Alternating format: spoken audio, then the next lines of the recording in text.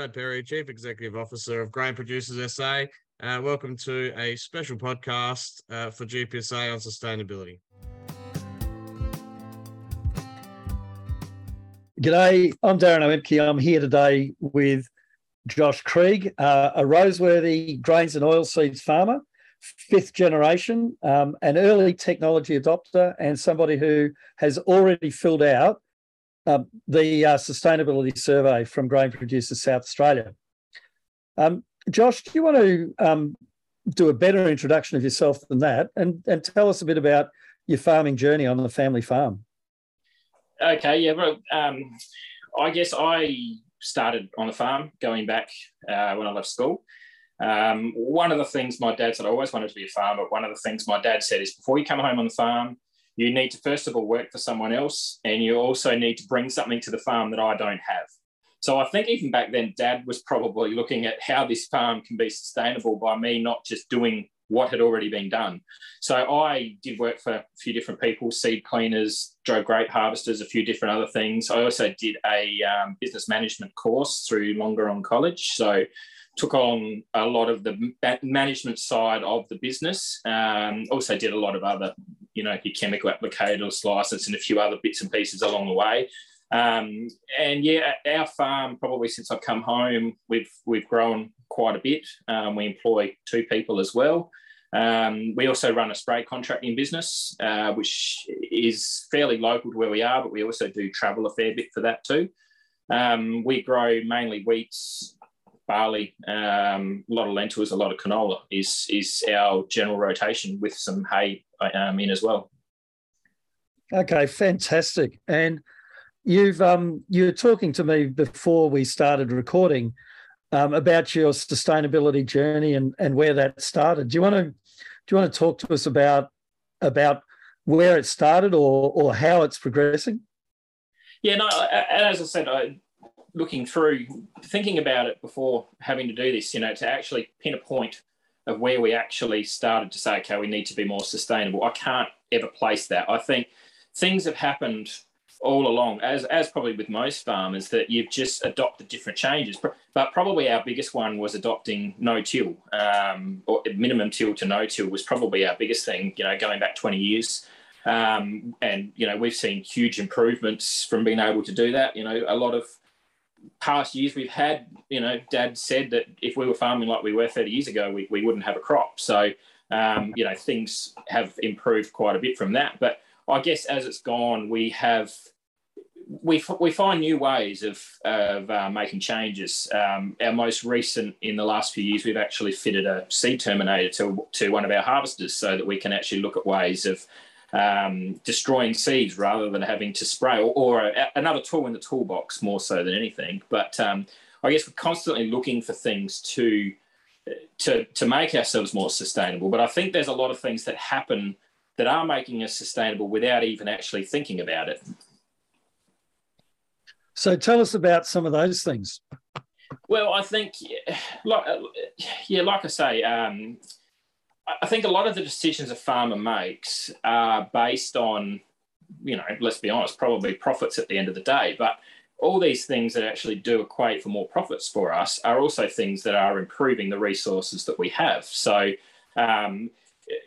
over the past probably 10 years, we've gone into a soil test rotation. So we have ground that we test, we're testing different paddocks every year. So we can actually look at that particular paddock and say, okay, what does it need? What can we do to improve the soil? But also looking at, okay, are we doing too much in that spot? We're just not going to get any more out of it. So that those resources can be put to the areas that we can improve, things along those lines. And then it comes right down to the things that you don't even think much about, like, taking your chemical drums to drum muster and just the way you dispose of your waste oils. It's all those sorts of things that farmers are doing and that we are doing that you're actually not really thinking about being sustainable as such. So in a way, what you're saying is part of your sustainability journey is the things that are happening outside what you do on your farm that you're going along with in the sort of broader community, as well as what you're doing on your farm. Yeah, absolutely. I think there's a lot of things that, you are doing that you have to go along with, but there are things that are, benefiting the farm as well. As I say, down to soil tests, down to our variable rate maps of where we can apply fertilizers and not apply fertilizers and change different things. The way we manage our staff, the way we manage our own time. I think, absolutely. So tell me a bit about managing staff and time. How is that part of your sustainability journey? Well, I guess sustainability, for me, when thinking about the question, is a big. It can be very broad. Like, it's not just saying, okay, and you've got to use your land in a sustainable way that you're improving it for the future. I think there's also sustainability of your farm in general, but also of your health. So, like, for instance, I've got 4 kids, and I want this to be there for them, but I don't want it to also to be my everything. So that includes finding ways that we can do things in a way that we are benefiting the farm, but also reducing what we, our workload, I suppose, and same as with the staff, that they are still doing the work, but we're making it easier for them, but which is also improving our business. I'd like to pick up a thread back on a minimum tillage. Was minimum tillage something that happened at a point in time, or is it something that you've gotten better at or adapted slowly over a period of years? I think, we did start, when we first started, we didn't really have the equipment to do it. So first of all, we said, well, we don't want to go 100% into this and not know that it, that it doesn't work for us. So we sort of found ways to work with what we had. So, for instance, our first air seeder bar used to be, big shears and finger tine harrows. So we adapted that to knife points and to press wheels. And then we worked out, okay, well, this can work for us. So as we've updated machinery, we've found better equipment to do the job. So I suppose it has been a slow journey in that respect. We just didn't one day say, okay, we're going no-till. We also picked our paddocks as well, the ones that we felt that we could, ones that we didn't have the weed pressure, the ground that we knew the equipment we had could handle. We learnt, I suppose, by doing no-till, we had to become a little bit more reliant on chemicals. We also, probably our biggest thing for us was when we started no-till. Before we did that, we sort of had the process. We'd work our ground, we'd sow in some nitrogen fertilizer, and then we'd go sow our crop. And we pretty quickly worked out that in short seasons, we just couldn't get everything done because our crops were suffering at the end just for the pure fact it was taking us too long to do seeding, putting more hours on tractors, wearing us out because, the time it took. So I suppose some of those things were the turning points for us to say, okay, well, let's work out which paddocks we can cut this out of.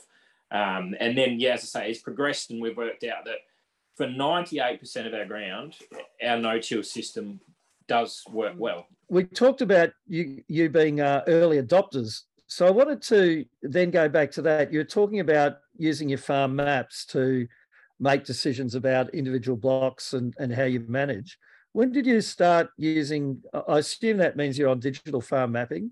When did you start doing that? Yeah, so we've been doing farm mapping for the last at least 5 years. So I guess as another thing is we've purchased machinery, we've looked at better ways we can do that. So one of the harvesters we have now actually has both a yield monitor and a grain analyzer on it, so we can actually log data from our crop on all that. We've also in recent years sort of adapted doing more grid sampling on our paddocks, so we can actually get, not just pull in the paddock and say, let's do a soil test in this spot. We can actually do a soil test of the whole paddock and actually get maps to sort of show, where the pHs aren't right. But yeah, and that's still probably, it is expanding more so now. But yeah, we probably have been sort of still doing, there's probably also been a lot of data we've been collecting for more than 5 years, but haven't known what to do with it. I think we've just now, more recently, sort of want to use this data to our advantage. Yeah, so again, it's something that you're, again, learning with time and adapting and improving as you go through, rather than there being a moment where you started using it and everything changed. Absolutely. As I say, like we've had, for years collected data off headers, and they just sat in the header. We had no idea, what we'd actually really do with them. Same as the grain analyzer we've got for the first couple of years. That data just sat there. We've now actually got a nitrogen camera on one of our tractors, and up until this year, the data we've not really done anything with. But I think that's something we've learned over the years. All this data we have, we've got to work out ways to actually use it, I suppose. So yeah. So just to skip off onto another topic, tell me about the sustainability conversation among farmers in your region. What's the thinking in the region about sustainability? Where's it going? Who's adopting? Yeah, I think in general, as generations are getting passed through, I think it's becoming, more of a topic. Like, there's still plenty of as I say, I look at my dad, for instance. You quite often say, getting the whole talking to him of different things we should be doing and all that. And, he's adopted most things, but not everyone in that generation is like that. So I think as it's gotten pushed through, which in my area, there's a lot of farmers that are similar age to me, a bit older, but, a lot of that probably is, has been passed through. And I think it's a big thing. Again, I know talking to a lot of people here that it's not just sustainability of our farms that's a concern. I suppose it's the sustainability of our markets and that sort of thing as well, that, where our products are going, what we need to do to make sure we've got homes for our products. I think that's probably been a bit of a conversation point over the past few years as well now. So what are you having to do to sustain those markets? We had the opportunity, if you want to say that, of having an audit, a sustainability audit back a couple of years back.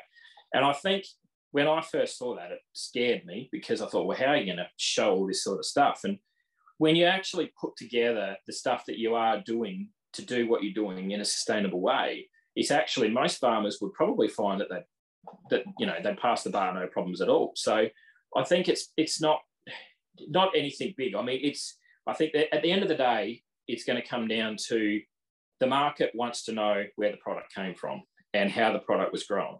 And a lot of that comes down to record keeping of everything that we do, which, most farmer does now.